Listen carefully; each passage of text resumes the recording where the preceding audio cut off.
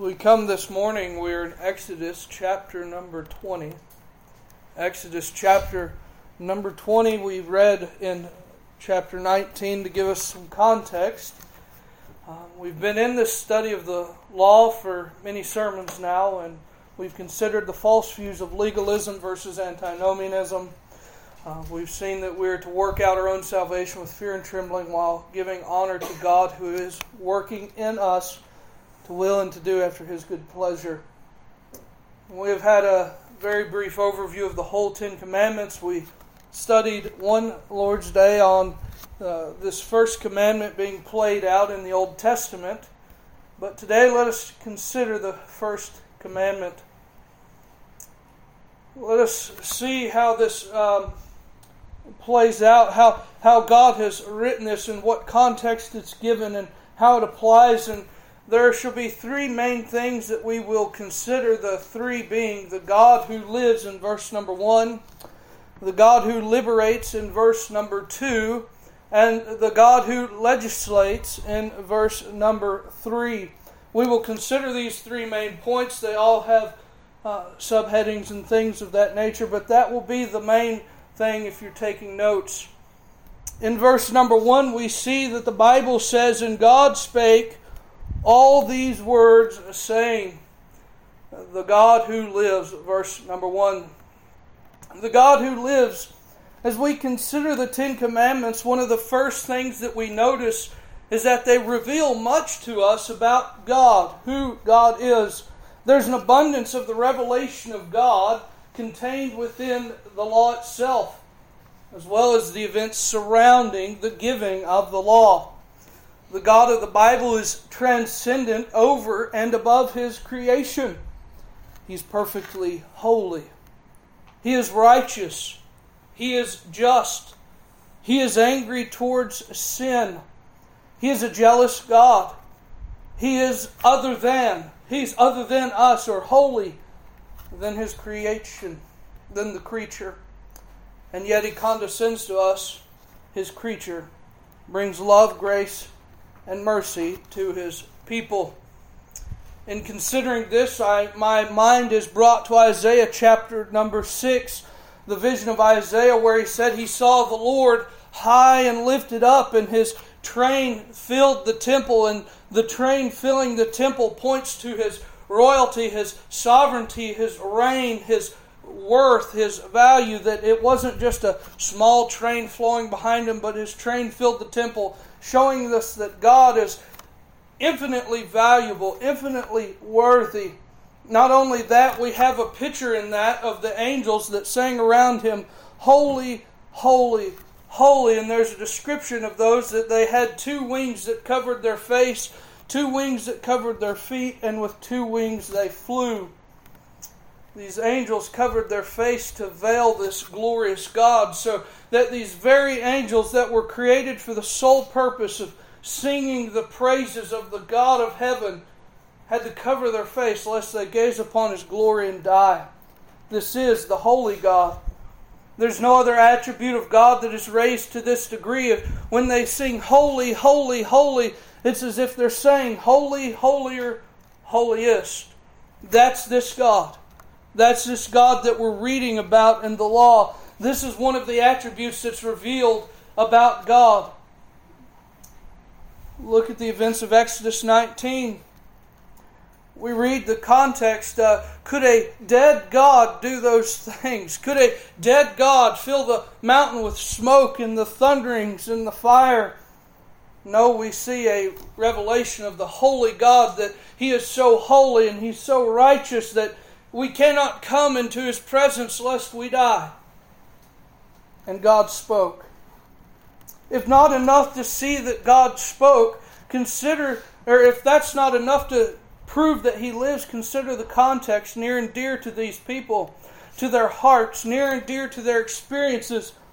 They saw God bring 10 plagues in judgment of the unbelieving Egyptians, and to prove that the gods of the Egyptians were false. He brought them over the Red Sea on dry ground, and the Egyptians that were pursuing after them, that tried to follow, they died. In chapter 15, we see the song of praise as they've come through this, followed very quickly by groaning about water. And then God made sweet the waters of Marah that they could drink. God gave manna after the people grumbled for food. God provided water through a rock that Moses struck. God gave victory over Amalek and his people in the battle there as Moses lifted up the rod, and God gave victory. We read all these things, and then we're brought into chapter number 19, and we see what God did there. Surely these things are done by the God who lives. There's a stark contrast here. The gods that they had spent 400 years around, these false Egyptian gods that they had seen the other people worshiping, they never spoke. They never did any great miracle. They never did anything. But this God brought them out. This God brought them through. This God that we serve did many visible, wonderful deeds among the people. Surely this is the God that lives.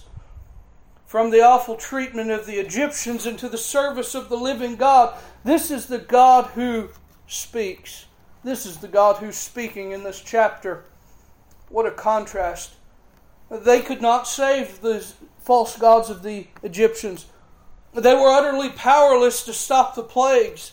You saw very early on that the magicians even tried to mimic the plagues and act, well, our gods can do this. They could mimic, but they couldn't stop anything that the hand of the Lord meant to do. I think of 1 Kings 18, 25 through 29, where they're on the mount and the servants of Baal are crying out, and they have two altars, and of course the prophet has an altar, and then Baal has an altar for him, and they made an agreement that whoever's God brought fire down and lit the altar, that was the living God. And as they sat there and they cried out, these prophets of Baal, they said, bring fire. The prophet Elijah sat over there and he says, cry a little louder, maybe he can't hear you, maybe he's off on a journey. Just cry a little louder. And obviously it was mockery. There was no one there to hear them. They weren't serving a living God. Nothing happened. Though they cut themselves, though they cried, though they shouted, though they made a big scene, there was no answer. And then Elijah poured water on the altar, on the sacrifice, on the wood, and 12 buckets full, and prayed and said, Lord, send fire that the people would see that you're the living God. He is the God that lives. Psalm 115, verses 1 through 8. I do want to turn there briefly. Psalm 115, 1 through 8.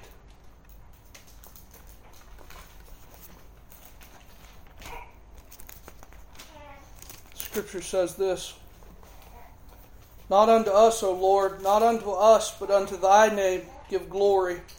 For thy mercy and for thy truth's sake. Wherefore should the heathen say, where now is their God? But our God is in heaven. He hath done whatsoever he hath pleased. Their idols are silver and gold, the work of men's hands. They have mouths, but they speak not. Eyes have they, but they see not. They have ears, but they hear not. Noses have they, but they smell not. They have hands, but they handle not. Feet have they, but they walk not. Neither speak they through their throat. They that make them are like unto them, so is everyone that trusteth in them. O Israel, trust thou in the Lord. He is their help and their shield. And God spoke. It is only the living that speak. And God is the only living God with a voice. False gods are deaf, dumb, and dead. They are no more than an expression of a sin-darkened, fallen man's heart.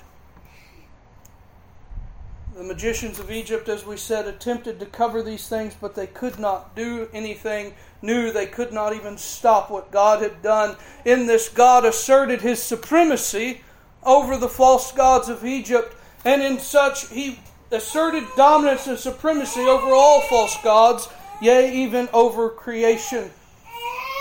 What can a dead God do? And God spoke. This speaks to the fact that God lives not as a plant or as an animal. You may say a tree lives or a flower lives or an animal lives, but God is not like just something merely like that. He's a person. He has a being. He has thoughts. He's able to speak and to think and to act according to His own will, according to His own purpose, according to His own desires. Here we see that God spake. Well, what did He speak? He spake all these words. This law, the Decalogue, the Ten Commandments. This was not the invention of man. This was not merely words spoken by Moses that he had come up with, that this would be a good idea for the people to follow, but this was the word spoken by God. As all divinely inspired Scripture, this law is authoritative. This is not the 10 suggestions. This is not the 10 preferences. This is not the 10 ideas that might make you feel a little better. These are the 10 commandments of the Most High God. And they are our objective standard of righteousness. And they reveal to us our sin. And they condemn us rightly and justly before God. Number 2, He is the God who liberates. Considering first that He is the God who lives, it logically follows that He acts. If He lives, He does things. He acts. He does things. He's not a radio that talks. You don't press a button, He talks, and that's it. God lives freely and acts freely. And in this verse, God reveals to us and reminds us that He liberates His people. However, before making any mention of this, He reminds the people who it is that's doing the liberating. Look with me in verse number 2. I am the Lord. He alone is the covenant God of His people. He is Jehovah. Jehovah is the self-existent God, the one to whom all creatures owe their existence. He is life. He gives life and He takes life as He pleases. Because of His promise to Abraham, He preserved the people through these 400 and some years of being in Egypt, from Joseph even until the Exodus. I am the Lord. In this, He draws the heart and mind to reverence and holy fear, without even considering yet one blessing from God. Every creature, without exception, they're bound and obligated to worship Him. Every person everywhere ought to worship this God, ought to praise and serve this God. And it is their great sin and folly who do not. Furthermore, if we are obedient, we aren't to pat ourselves on the back. We are unprofitable servants. We're only doing what we're obligated to do. Why? All praise, honor, and glory is due alone to Christ and to God, the Lord. The inclusion of this title is in the text brings us to look at God with reverence and humility and fear. And oftentimes we try to think of God's attributes in categories, although He is who He is at all times, no matter what. We think of His attributes of greatness and His attributes of goodness. This name brings our mind to His attributes of greatness, that He is awesome and He's terrible and great and mighty and powerful. He's self-existent. There's no one else that is self-existent. He came from nothing, and nothing will come after Him except that which He creates. Calvin said it this way, and surely it was necessary that first of all the right of the legislator should be established, lest what he should choose to command should be despised or contemptuously received. In these words, then, God speaks to procure reverence to Himself before He prescribes the rule of a holy and righteous life. Here it is, He's laying it out, who it is that's about to speak. And of course we see not only just the first commandment, but all who it is that's telling us these things. And we see these big attributes of the greatness of God, and it would bring our heart into a holy fear and a holy reverence. And we think back as they're standing there, and the thick cloud of smoke and the darkness, and this mighty act of God, and the threat of death if they approach unto Him, is enough to put fear in any man's heart. But then we see these sweet words, thy God. And we know that in Christ we can approach unto God by grace. The Bible says, I am the Lord thy God. Having established this reverence and humility, and He reminds us that He is thy God. Not only just this God that we should fear, and we should fear Him, and not just this God that we should be serving and obligated to, but He's the God that loves His people. Thy God. He reminds us of the sovereign and free grace He has bestowed upon us to those that are in Christ. He is thy God. There's a special relationship that God has with His people that He does not have with others. This mighty and sovereign God is thy God, if so be you're in Christ. This is the hope and assurance of all the elect of God through every tribe, tongue, nation, and language. And thanks to God's grace, the sinless life of Christ, His substitutionary death, and the resurrection of Christ in victory. He is the true and better Adam. This brings us to the latter portion of the verse properly. See, all this is established to get us in the right focus of who it is that liberates. But He is the God that liberates, because we see which have brought thee out of the land of Egypt, which brought thee out of the house of bondage. Not only is He this great God, not only is He our God, but He's brought us out of the land of Egypt, out of bondage. God, by multiple shows of His own power and supremacy, brought the people out. There was no way to attribute to this to some kind of chance or happenstance or just luck, if you will, or the work of a mere man. God alone did these things, and He will receive the glory. Jehovah God is the mighty God who liberates His people from bondage. What joy! What joy! Did He liberate these people because they would be able to pay Him back somehow? Does He liberate the sinner because they're able to offer something to Him that he needs? No, He's Jehovah. He's in need of nothing. Why does He do this? For His own glory. Not because you've deserved it, not because you've worked something up, not because you're better than someone else. What joy to be redeemed of the Lord from slavery. What a happy place it is to go from the slavery of sin, the slavery of bondage, and to be a happy slave of Christ. A happy slave of Christ. This idea of being a slave to Christ doesn't seem it seems like it contradicts that we've been brought out of bondage, but oh, what a happy slavery it is. There's a story of this man who was walking along in the street one day, and he heard this auction of some slaves, and he heard there was this young girl that was about to be auctioned off. And of course he's listening in, he perks his ears up and he listens, and these men that were about to buy her are talking about these vile things that they're going to do to her. He was a rich man. He went over, he said, I outbid everybody, I'll pay whatever you're asking. Bought her out of the slavery. Took her to the house and said, listen, here's your freedom. Just go on, live your life. You know what she did? She said, I have nowhere else I'd rather be than right here with the one who purchased me. And that is us.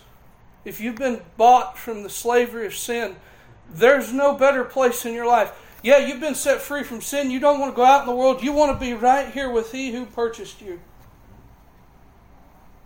You want to be at His feet, worshiping Him. You want to be in His service. And what a happy day that the Lord brought us out. What's a shadow in the Old Testament is revealed to us in Jesus Christ. We may not have lived in actual slavery to a worldly power, but we were slaves in a more terrible sense. We were slaves to sin, shame, and self, until Jesus redeemed us. He purchased us in His own death under the wrath that we deserved. There is victory in the living God who liberates His people. He has not just made salvation possible, but rather He has saved His people from their sins. And it's done completely in Him.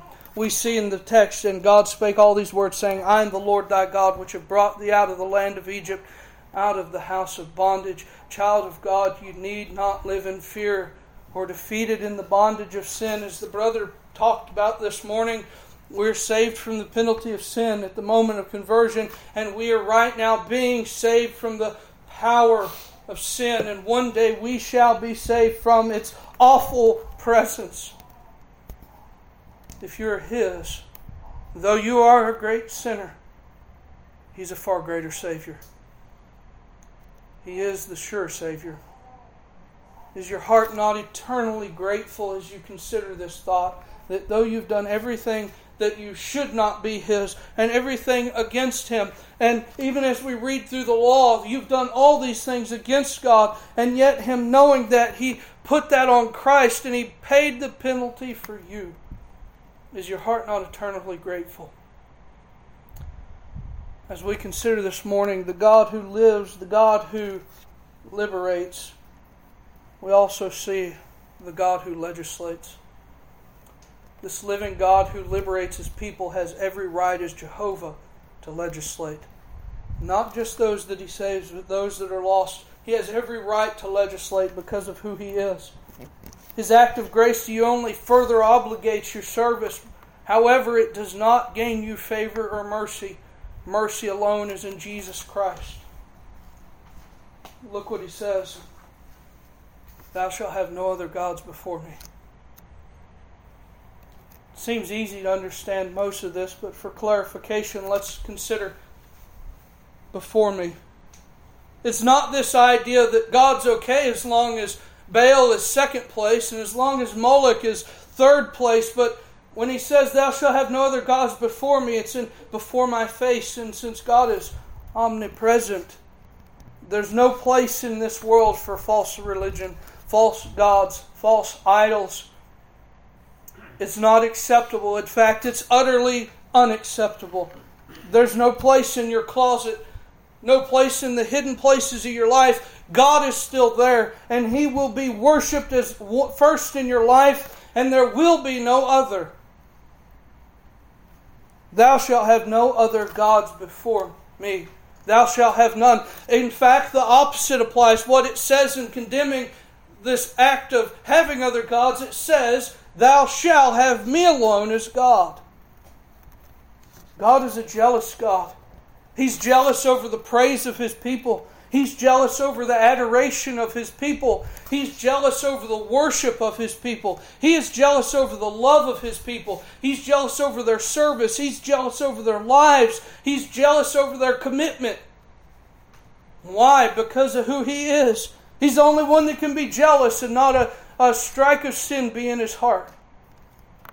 He will not share His glory with another. Isaiah 42 and verse number 8, I think that be proper to read here. I am the Lord, that is my name. My glory will I not give to another, neither my praise to graven images. I won't read it now for sake of time and staying in this text, but go home and read that. It's talking about Christ and His work as mediator. God will not allow other gods.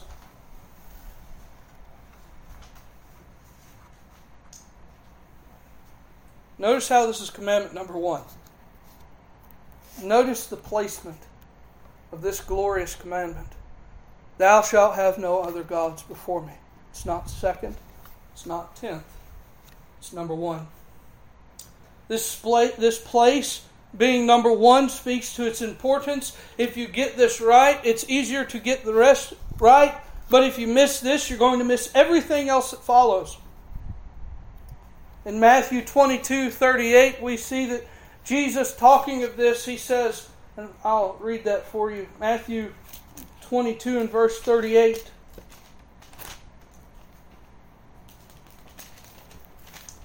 He says of this commandment, this is the first and great commandment. What is it? Jesus said unto him, thou shalt love the Lord thy God with all thy heart, With all thy soul and with all thy mind, this is the first and great commandment. Of course, he was asked, what is the greatest commandment? And what he was doing was he was summarizing the first four, that the first four commands from God here point to our relationship to God. Thou shalt have no other gods before me. Thou shalt not commit idolatry. Thou shalt not take the name of the Lord thy God in vain, and remember the Sabbath to keep it holy. And he was summarizing those, and he's saying of these four that if you want to follow this, then love the Lord your God with all your soul and strength and mind and all that's within you. And he said, this is the first and great commandment. I ought to give greatest attention to the first and greatest commandment. Examine your heart. Who or what is most important in your life? If you've placed something before God, repent today. Don't hesitate. Think of the context that this was written in. The people just came out of Egypt, and Egypt served a multitude of gods. And now for 400 years from Joseph to Moses, now they're living around these pagans that are serving Ra and Pharaoh and Heket and all these multiple gods. The god of fertility, the bull god Apis, Ra the sun god, or Pharaoh, the ultimate of the deities for them, so called. They were around these things, and it was very prevalent to them, and God said, thou shalt have no other gods before me. Not that they may mix them together. Not that these may be second place. What wise timing that God should give this command as He's about to take the people into the land of Canaan who are also serving false gods. And their mind is about to be attacked by all these different false gods. Baal and Moloch, who was having people kill their babies. And they're about to be surrounded by these things. You say, surely after all that God has done, they wouldn't go to it. But sadly, as we read the Old Testament, they did time and time again. Is that our heart right now? Is that our motion of being? Is this our way of living? Are we serving the Lord today, and then Monday through Friday we're serving the boss, and then Saturday we're serving something else? No matter the name of the false gods, all these are just manifestations of the wickedness of a man's heart. They're creations of this darkened, depraved, vile heart. And so it doesn't have to be a god like Ra or like Baal or any of those. Anything that takes the place of God in your life, you've made it a god. And it is a sin against God to create or worship false gods. There's simply no room for them among God's people. You cannot worship God or anything else. Everything else must be forsaken and despised. Isaiah 45 and verse number 18. I do apologize for not writing these down. Isaiah 45 and verse number 18. For thus saith the Lord that created the heavens, God Himself that formed the earth and made it. He hath established it. He created it not in vain. He formed it to be inhabited. I am the Lord, and there is none else. He alone is God. This God that lives, this God that has liberated you, He gets to legislate how you are to live your life. And that's not legalism. That's obeying the God that you owe your life to. And don't let someone accuse you of legalism when you say a Christian ought not to act this way. You're honoring the God who saved you and the God who has created you and the God that you owe your entire life to. This is the living God. This is the God who gets to choose how His creatures to act. And we're not to question Him. And when things come along that maybe we didn't like them, that's just how it is. God be the glory. You may think that this verse applied then, but it's pretty much irrelevant now. But this law prohibits worshiping a faux Christian God as well, or a misrepresentation of God. We're not permitted or given creative liberty to go through the Bible and say, I like this verse about God and I don't like this one. When we start going through God and picking and choosing, we're making a God unto ourselves after our own likeness that we want to worship. And we say, God, I don't care who you are, I'll worship you as I see fit. This is a prohibition against the worship of faux Christian gods. I've heard people say that are Muslims, well, Muslims come from Abraham, so Allah is just the God that you serve, and we're all serving the same God. That's a lie. I'll give you a very simple explanation. Two things that are different are not the same. Easy enough. You can see all throughout the Quran that it is not the God of the Bible. And though they've hijacked His name, He's not the same. They're serving a false God. The Jews who would deny the deity of Christ are not serving God. They say they're the synagogue of God, they're synagogue of Satan. They deny the deity of His Son.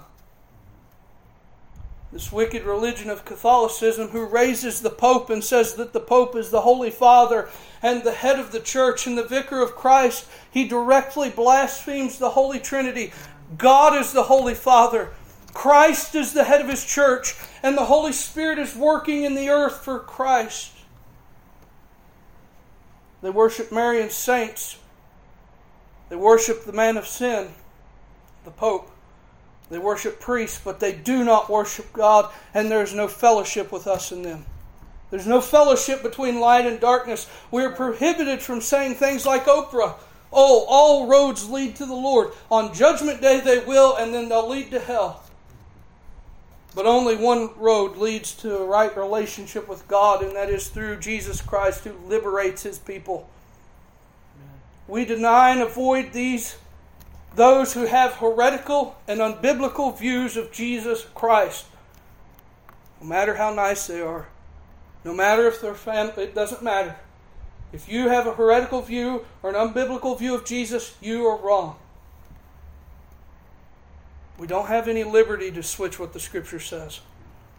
And I heard a saying one time that the Bible is not really so hard to understand, it's just hard to swallow.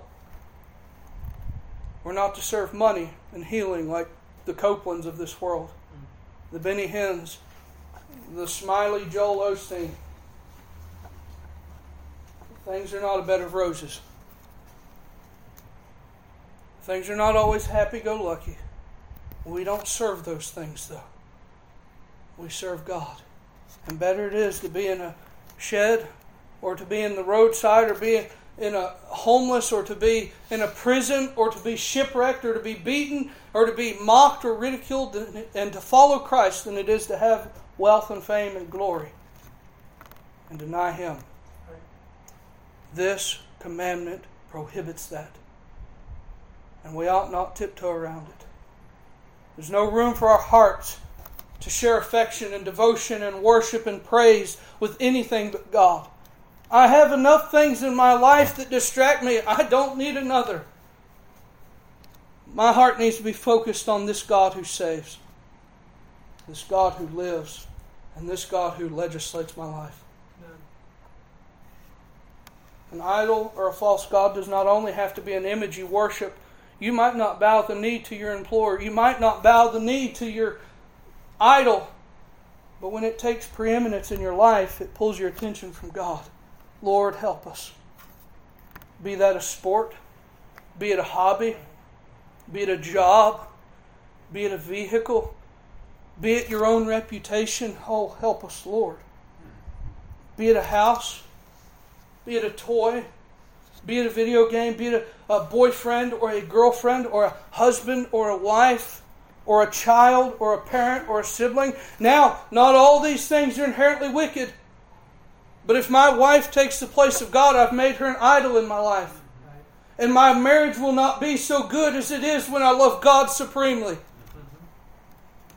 If my children are my idol, I will not father them as if God is the love of my heart. If your school is your idol, You will not study as if God was your chief desire.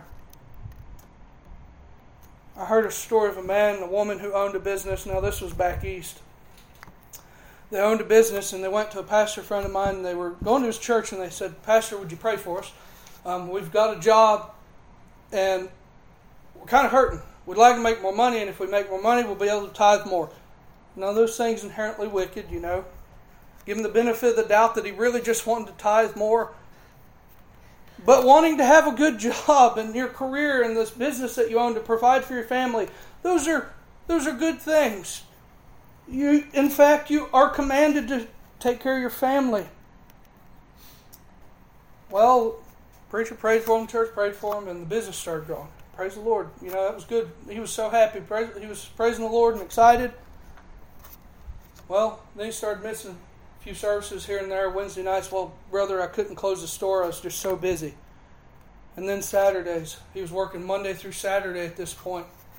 He said, well, I'm not going to open on Sunday, but then he'd start missing a Sunday here and there because he said, "Preacher, I'm just so tired, and I don't get to spend time with my family, and I just bought a new boat, and I wanted to go out on the lake and spend time with my kids."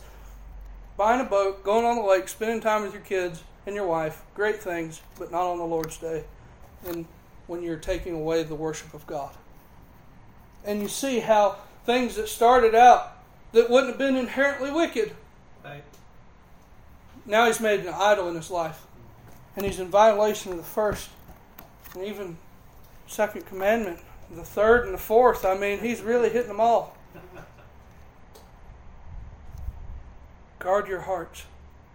Not all things that are end up wicked started that way.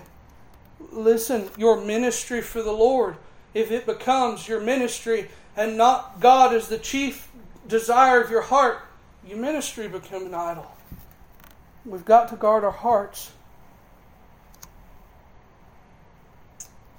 It's good to get married. It's good to have kids. It's good to be a family man. It's good to have a job. It's good to go to school. Great. In its place. After God. Thou shalt have no other gods. Thou shalt have no other gods. It's plain, simple, easy English. Thou shalt have no other gods. And so, why do we wrestle with this? Pride. Self-centeredness.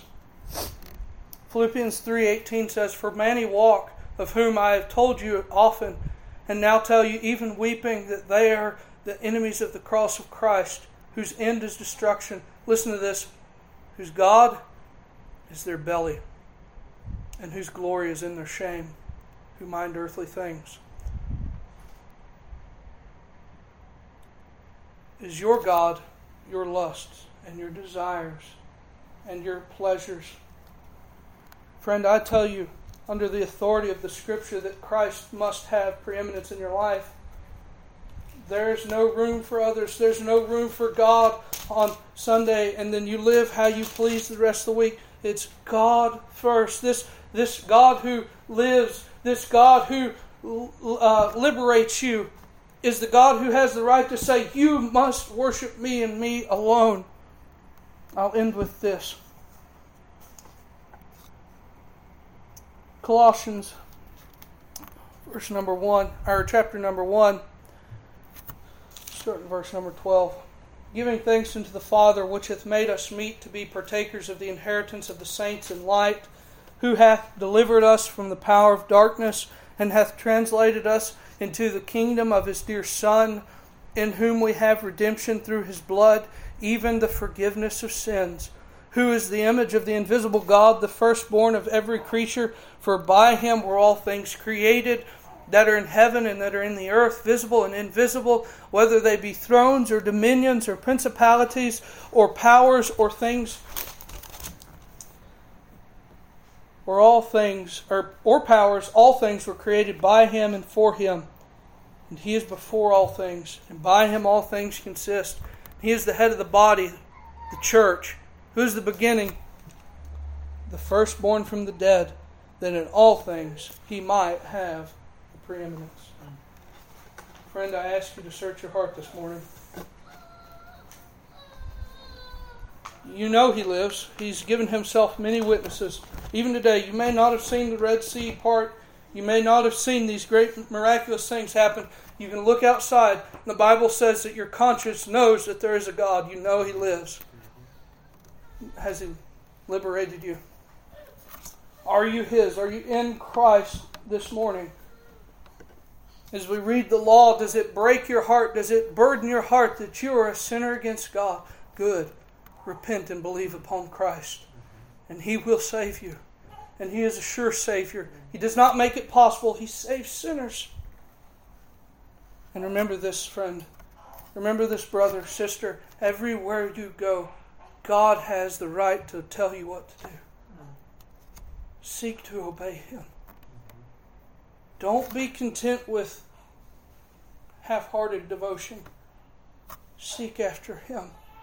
Throw away your idols. If something comes up in your life that is taking your thought away from God, forsake it and despise it and come to Christ. What better? We're about to come into communion next week. And what a sweet time that is, where we have communion together and fellowship together with the Lord, and we remember His death until He comes. Friend, there's no greater joy in this life than when God is first. Everything else will fit where it needs to. Just serve God.